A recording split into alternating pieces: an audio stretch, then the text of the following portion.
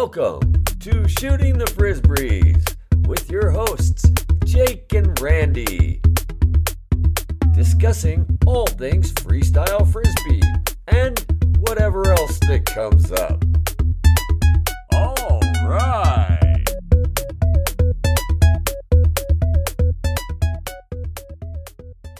Welcome to Shooting the Frisbees with Jake and Randy. Hey, Jake, man, how's it going? Doing very well. How are you, Randy? I'm doing fabulous. We're going to continue our conversation today with Jeff Felberbaum. But before we go, I always want to remind folks to please give us feedback on our Facebook page or on the website, frisbeeguru.com. And of course, if you want to hear more from us or get updates, sign up for our newsletter, which is in the top right-hand corner of frisbeeguru.com. So with that, Jake, I know you had some more questions for Jeff. Yeah, so he mentioned the Crazed Disc Dance project, which I'd heard of someone else mention it, but I had never heard any details about it. So he brought it up again. So I had to know more. So that's the second time I've heard someone mention Crazed Frisbee Dance project, but I've never heard of it before. So was it really just a traveling show, or what was it? Well, the object was to create a show and to create a kind of a, not just one show, but an ability to bring Frisbee into a performing context, to develop it for all kinds of different venues that were outside of the sport venue, and so that it was for, it was purely, we got into this, we did this a trailer for a video for a movie that was produced by Harry Belafonte called Beat Street. So it was a breakdancing video. And so we were in the trailer with all these different breakdance performers doing pieces of our routine that we had developed at the time. And it was kind of like it was a Frisbee dance routine. We called it disc dance, right? But we also performed at a jugglers convention. We performed at dance concerts with a small dance troupe, kind of a gymnastic dance troupe that a friend of ours that had put together in New York, and also at this very small dance concert that I remember training for. We were then also part of this troupe of breakdancers, and there was this one guy, it was really cool. His name was Slow Motion, and he would do like slow motion roller skating. So we were part of this troupe that was of mostly breakdancers that were doing, we did some kind of nightclubby kinds of things and bar mitzvahs, and we did this one bar mitzvah where Cray and I were doing this. We did this putting on the Ritz thing with dancers and tuxedos and hats and canes, and it was a trip, man. We worked with a jazz dance choreographer who helped us put together one of our routines where every beat of the song that we performed to had a corresponding movement with or without the disc. So while Cray was doing a combination with a disc, I was doing a dance combination that mirrored his Frisbee combination on the other side of the stage. And we were constantly moving and dancing, and it was amazing. Did any of this ever get caught on video? Is there any record of it? Yeah. We've got, Cray's got it. I used to have copies of it, but I don't have those anymore. But Cray's got this stuff. Yeah, he's got this stuff. And also, I don't think that I don't know if Zen and the Art of Freestyle Frisbee ever made it onto DVD. I mean, I don't know if it was ever transferred onto DVD. But, he and Pat Rabdow have that stuff. And that stuff is, it doesn't have Cray and I doing our thing, but it has Cray and Pat doing some really nice performance stuff that they were working on, which was different than what Cray and I did. Yeah, that stuff should definitely be treasured. I really like that direction of the performance. Not that the technicals shouldn't have a place to live, but I really think the performance, getting the audience engaged with what you're doing instead of vice versa. Oh, Oh yeah. The secret really is. I mean, really, the secret is to make it be about the audience, not about you. You could do that with nothing. You could do that if you got no skills. If you have one skill, you could do it. 2 skills, you could do it. We as freestylers, you're not going to hear me include myself in that bunch very much, but I will write. Well, maybe you will in the future. I don't know. But for the last year, I've been really using different language to describe my participation with this activity a lot. But we as freestylers have vastly more than we need to do very, very good things for the sport, for others, for the world, and for human expression.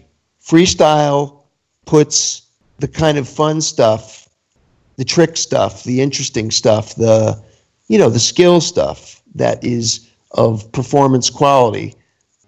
It puts it in a box that then really, the box reproduces itself because everybody is doing it in the same context and preparing to do it in the same context. So after a while, it all starts looking the same, even though it's always obviously a little different. Jake and I have been having this discussion about, there's the difference between performing and competing really does kind of put it into that box. Sure. So it's like either you're going to perform or you compete. And so there's that. How do you combine those two? Those conversations we've been having, Jake, about that, it's kind of fitting into this whole idea here. Yeah, totally. I can imagine.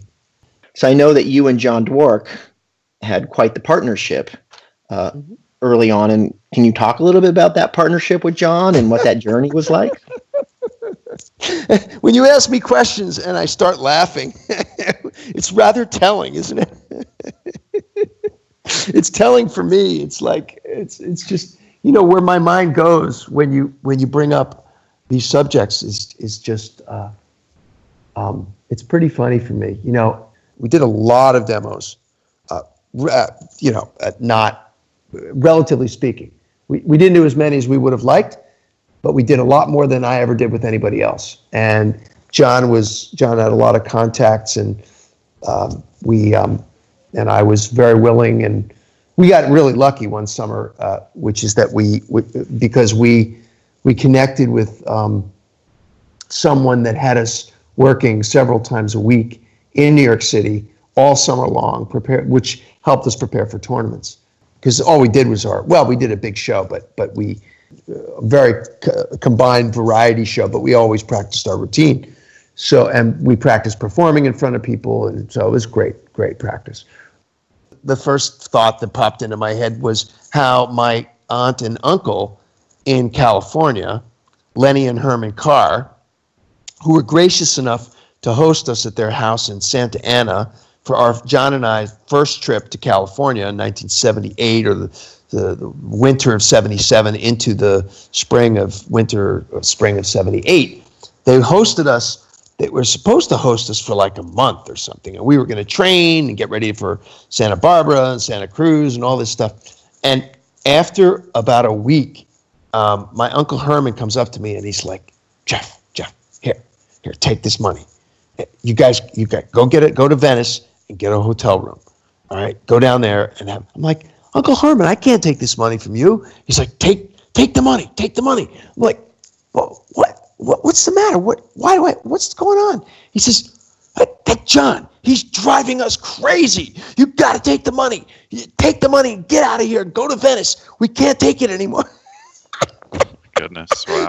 So my aunt and uncle kick us out because they said that John was driving them crazy. And, John was a bit of a nudge back then. So anyway, so we go to Venice. We take the bus to Venice, and we get off the bus. And I just, with my youthful exuberance, I'm 17 years old, and I just run across the street. And this motorcycle cop pulls up and goes, I can tell by the way you crossed that street that you're not from around here. And he proceeded to write me, I don't know, $75, $150, $200 ticket for jaywalking, it was like, Toto, you're not in New York City anymore. So many stories. And I told this story to somebody else too. John was an amazing, amazing player. And one of the things that stands out the most for me is in 1978 when he dropped. It's not like he choked. He didn't choke. John Dwork never choked. He just didn't hit. He just didn't have like his best day in the bowl that day. And he dropped like whatever, I don't know. His fall catch, which was just extraordinary. Have you guys ever seen it?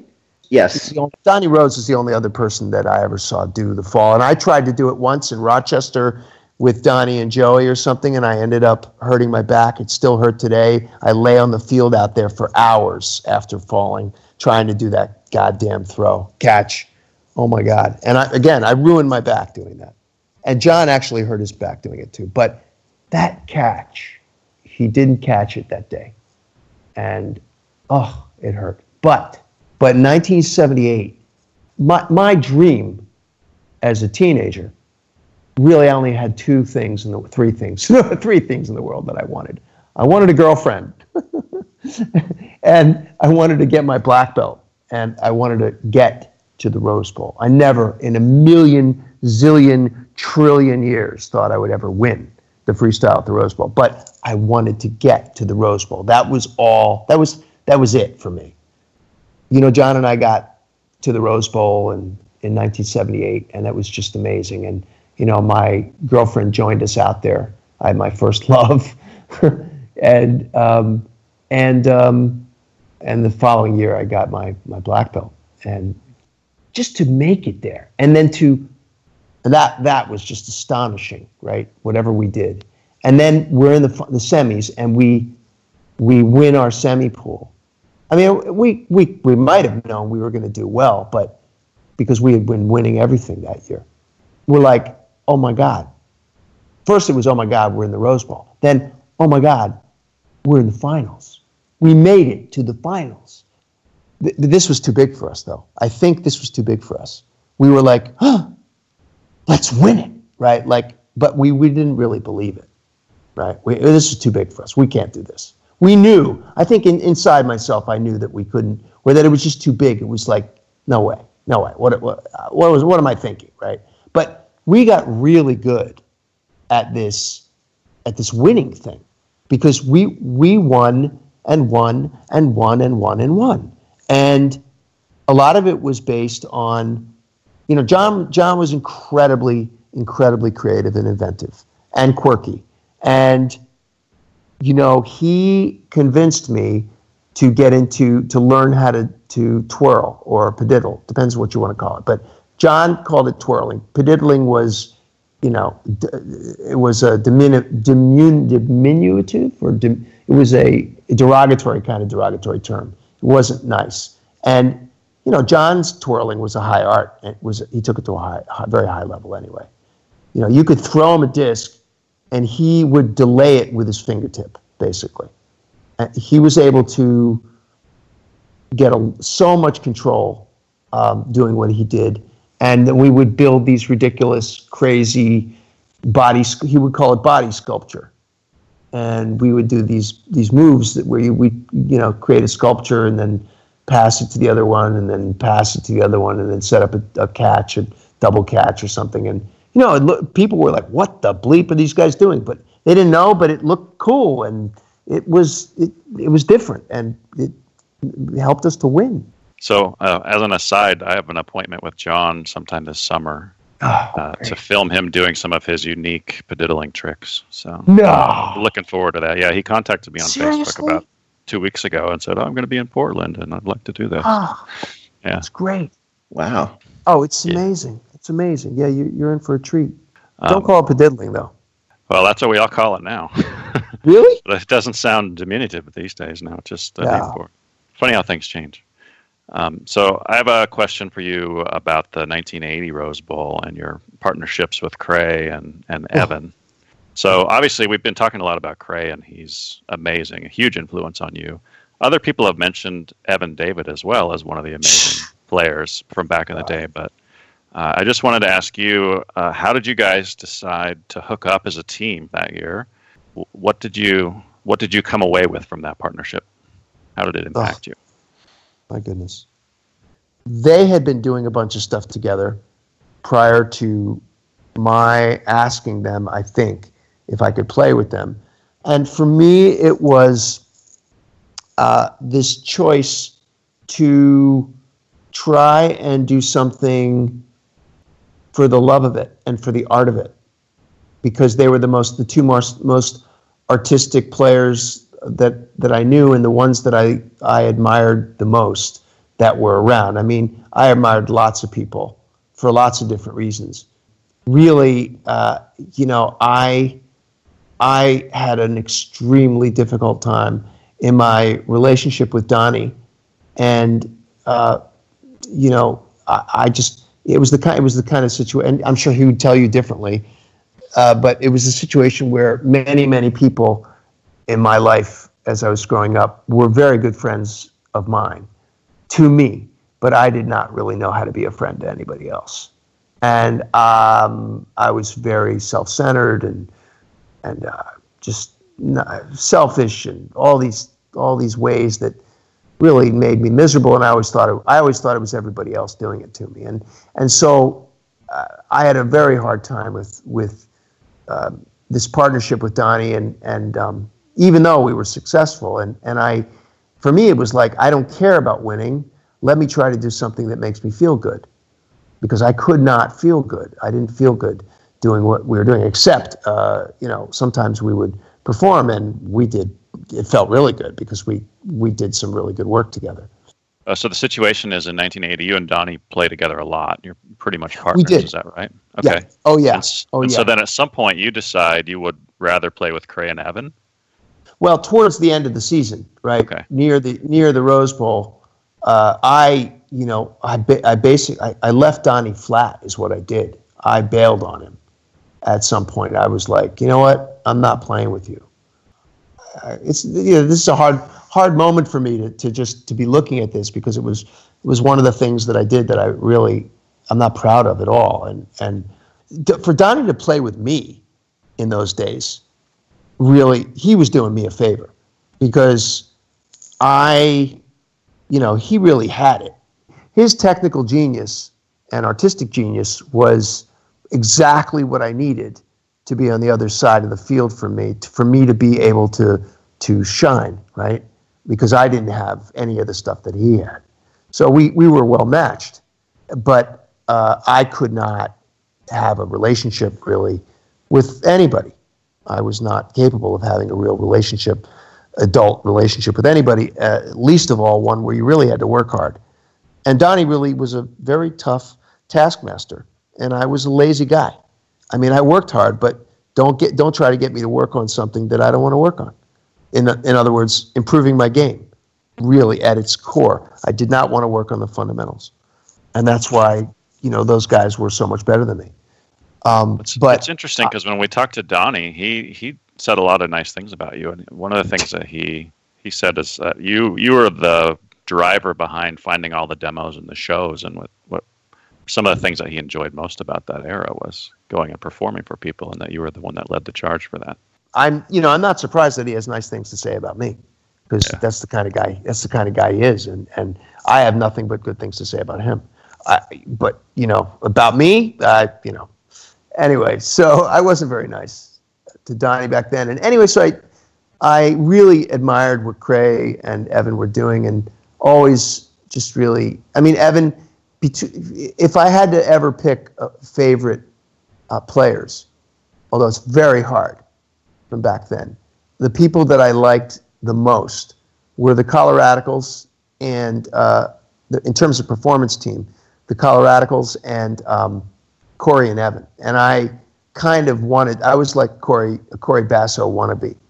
And he and Evan were just, they were my idols. They were just so beautiful. It was dance. It was art. And I loved that. I wanted that. I wanted to be that. There was an Evan David move that I tried to learn how to do for the whole time I played, and never able to do it. And it's a beautiful move. I think it's called. We called it. Donnie and I named it something else. I don't know what Evan called it, but it's just such a beautiful thing. Is it that spinning Arvand? That spinning Arvand? Yeah, it's Arvand. We call it Arvand, but it's Arvand. But Evan didn't call it Arvand. Donnie and I named it Arvand, or Donnie named it Arvand. But I could never do that, and I tried for years and years and years to do that. And I really loved Corey's everything about his game, but how high he could jump and how hard he hit the thing, and just his arms whacking it from underneath. But anyway, I don't really remember much about our routine, Cray, Evan, and myself, except that we did very well in the prelims and the semis, and it was exciting and it was very fulfilling, and it was horrible. What happened in the finals was just horrible. It was just terrible. I think I may have bashed myself in the face with my knee, in my nose, out there, and got a bloody nose. I don't remember, but it was terrible. God. We were all running around. I threw it so hard and far. I tried to throw it with a lot of spin, and the wind took it. It was like 40 feet over Cray's head, and he went running down the field looking. It was a 3-ring circus, man. It was a fool's. It was terrible. It was a fiasco, total fiasco. Wow. Well, as you can hear, even the Hall of Famers can go through Frisbee hell. Isn't that right, Randy? Yeah, so true. Frisbee hell can happen at any time to anyone, and you just gotta let the Frisbee gods do what they do. Yep, I've definitely been there. Before we sign off, just want to remind folks to go check our website and subscribe to the newsletter. Just put your email address in the upper right. And if you enjoy the podcast, please donate to help keep the lights on. Hey, Jake, we'll talk to you next time. Bye.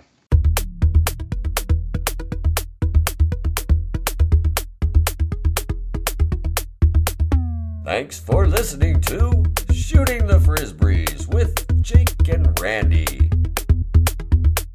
To contact us, or for more info, check out our website at Frisbee